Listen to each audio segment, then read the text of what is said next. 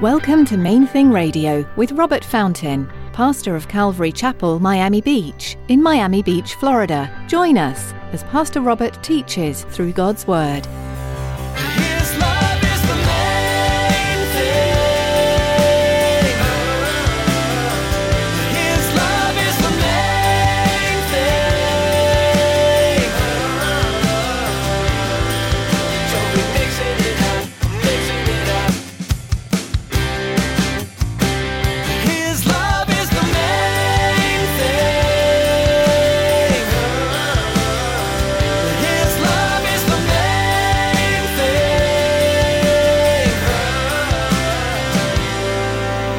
So again, there's that admonition. This is who you are now, prove it.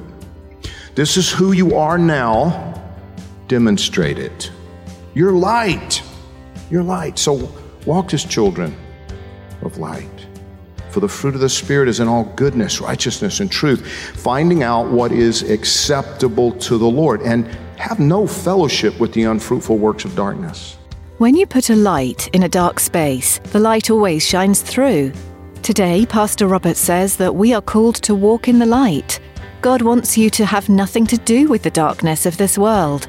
This means that you will have to say no to things that may be acceptable to someone else, so that you can be the light. Stick around after today's message from Pastor Robert. I have quite a bit of information that I'd like to share with you. Our web address, podcast subscription information, and our contact information. Now, here's Pastor Robert in the book of Romans chapter 6 as he continues his message, Spiritual Slavery. 11 part 1.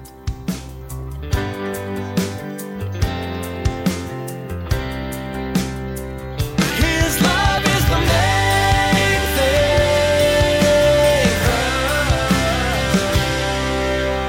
thing. In my flesh, there's nothing commendable. He says, when you were slaves of sin, you were free in regard to righteousness.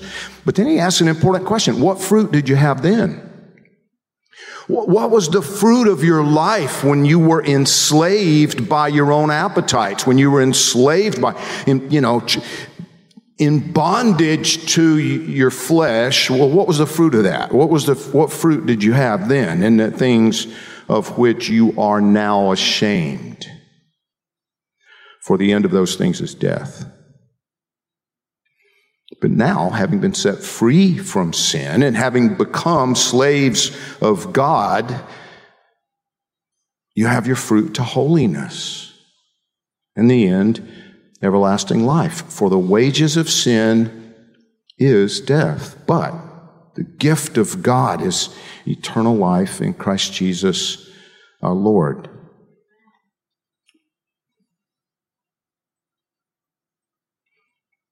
Point number 3 is a question. What type of fruit do you want your life to bear? I have a dear friend who is about my dad's age. And he used to irritate me a little bit. To be honest, he used to get on my nerves. Always talking about legacy. And the reason that bothered me was just... It felt like he was preoccupied with how people were going to remember him after he was gone. You know what? Like building a legacy for himself, and like having buildings named after me, having streets named after, that kind of thing. Legacy. I thought he was thinking too much of himself. But in retrospect, in hindsight, I realized he was onto something important. You see, there really and truly are pursuits which will remain significant to you, remain valuable to you when you look back on them 1,000 years from now.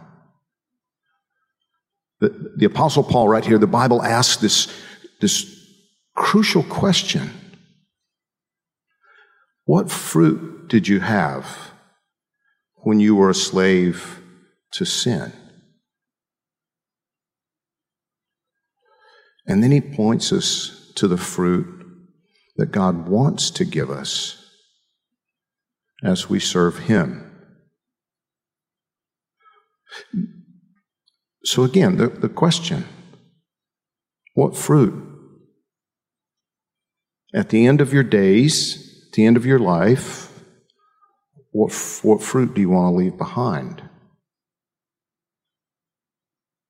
And are those pursuits the ones which are actually, in fact, your priorities today? Or do you waste too much time and energy on other less worthy pursuits? I'm not referring to the obviously sinful stuff that we've all been guilty of, but hopefully in the past, the stuff that Romans 6:21 says we're ashamed of when we look back and we see what it did. We see how destructive it was. No, see, I'm talking about the not so obviously sinful pursuits, which are sinful only because they steal time and energy which the Holy Spirit wants to use for his glory.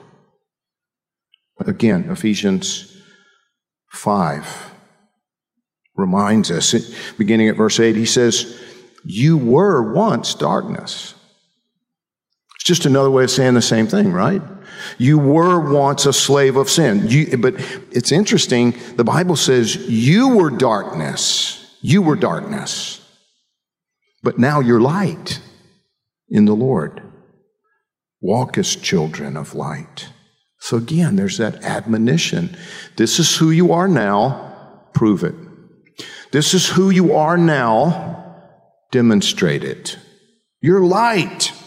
You're light. So walk as children of light. For the fruit of the Spirit is in all goodness, righteousness, and truth, finding out what is acceptable to the Lord, and have no fellowship with the unfruitful works of darkness, but rather expose them. For it is shameful even to speak of those things which are done by them in secret. But all things that are exposed are made manifest by the light. For whatever makes manifest is light. Therefore, he says, awake, you who sleep, arise from the dead, and Christ will give you light. See then that you walk circumspectly, not as fools, but as wise, redeeming the time, because the days are evil. The days surely are evil, no question. But that last phrase there in Ephesians, it used to bewilder me a little bit until I realized that what God is telling us to do is reclaim the time you wasted. Reclaim the time you wasted. Psalm 90, verses 10 through 12 says, the days of our lives are 70 years. And if by reason of strength they're 80 years, yet their boast is only labor and sorrow. Wow, how encouraging. Labor and sorrow, 80 years. For it is soon cut off and we fly away. And then the psalmist turns his attention to the Lord. He says, who knows the power of your anger? For as the fear of you, so is your wrath. So, teach us to number our days, that we may gain a heart of wisdom. Bible says it's wise to pay attention to how much time you have left. Teach us to number our days,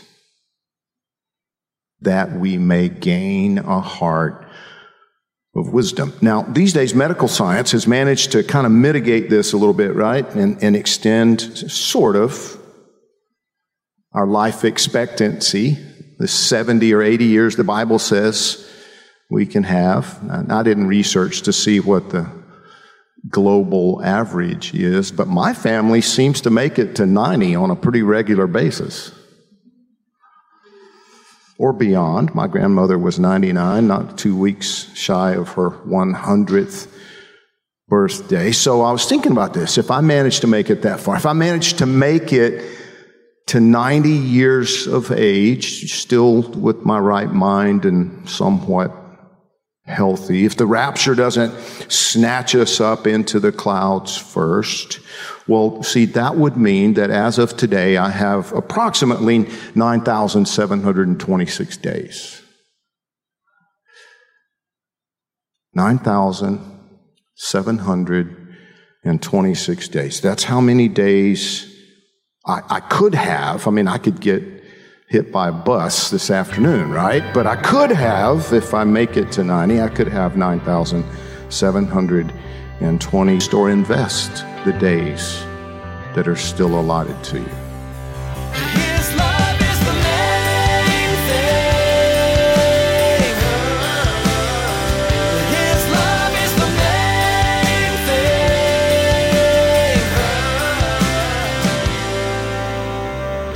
thing. Romans is one of those books that you go to if you want the foundational pieces of Christianity. It provides you with the solid backbone of what to believe as a Christian. Today, you heard just one message from a whole series in the book of Romans. As you continue listening to these teachings, you'll notice God's intent and heart in bringing salvation to every lost soul. There are some verses in the final chapter that say, "For I am not ashamed of the gospel of Christ, for it is the power of God to salvation for everyone who believes." It's remarkable when you think about it. Have you gained some great insights from today's teaching? If you'd like to hear more messages like this one, check out our podcasts page at mainthingradio.com. You can also find us on Instagram. Follow the link on our website. Again, that's mainthingradio.com. We'd love to hear from you too. If you have any questions about what you heard, or if you'd like prayer, give us a call at 305-531-2730. That's 305-531-2730. We're so glad you joined us today in the book of Romans. Our time with you is about up, but we look forward to what God wants to teach each one of us next time. Connect with the Lord on your own and make sure to come back here for our next edition of Main Thing Radio.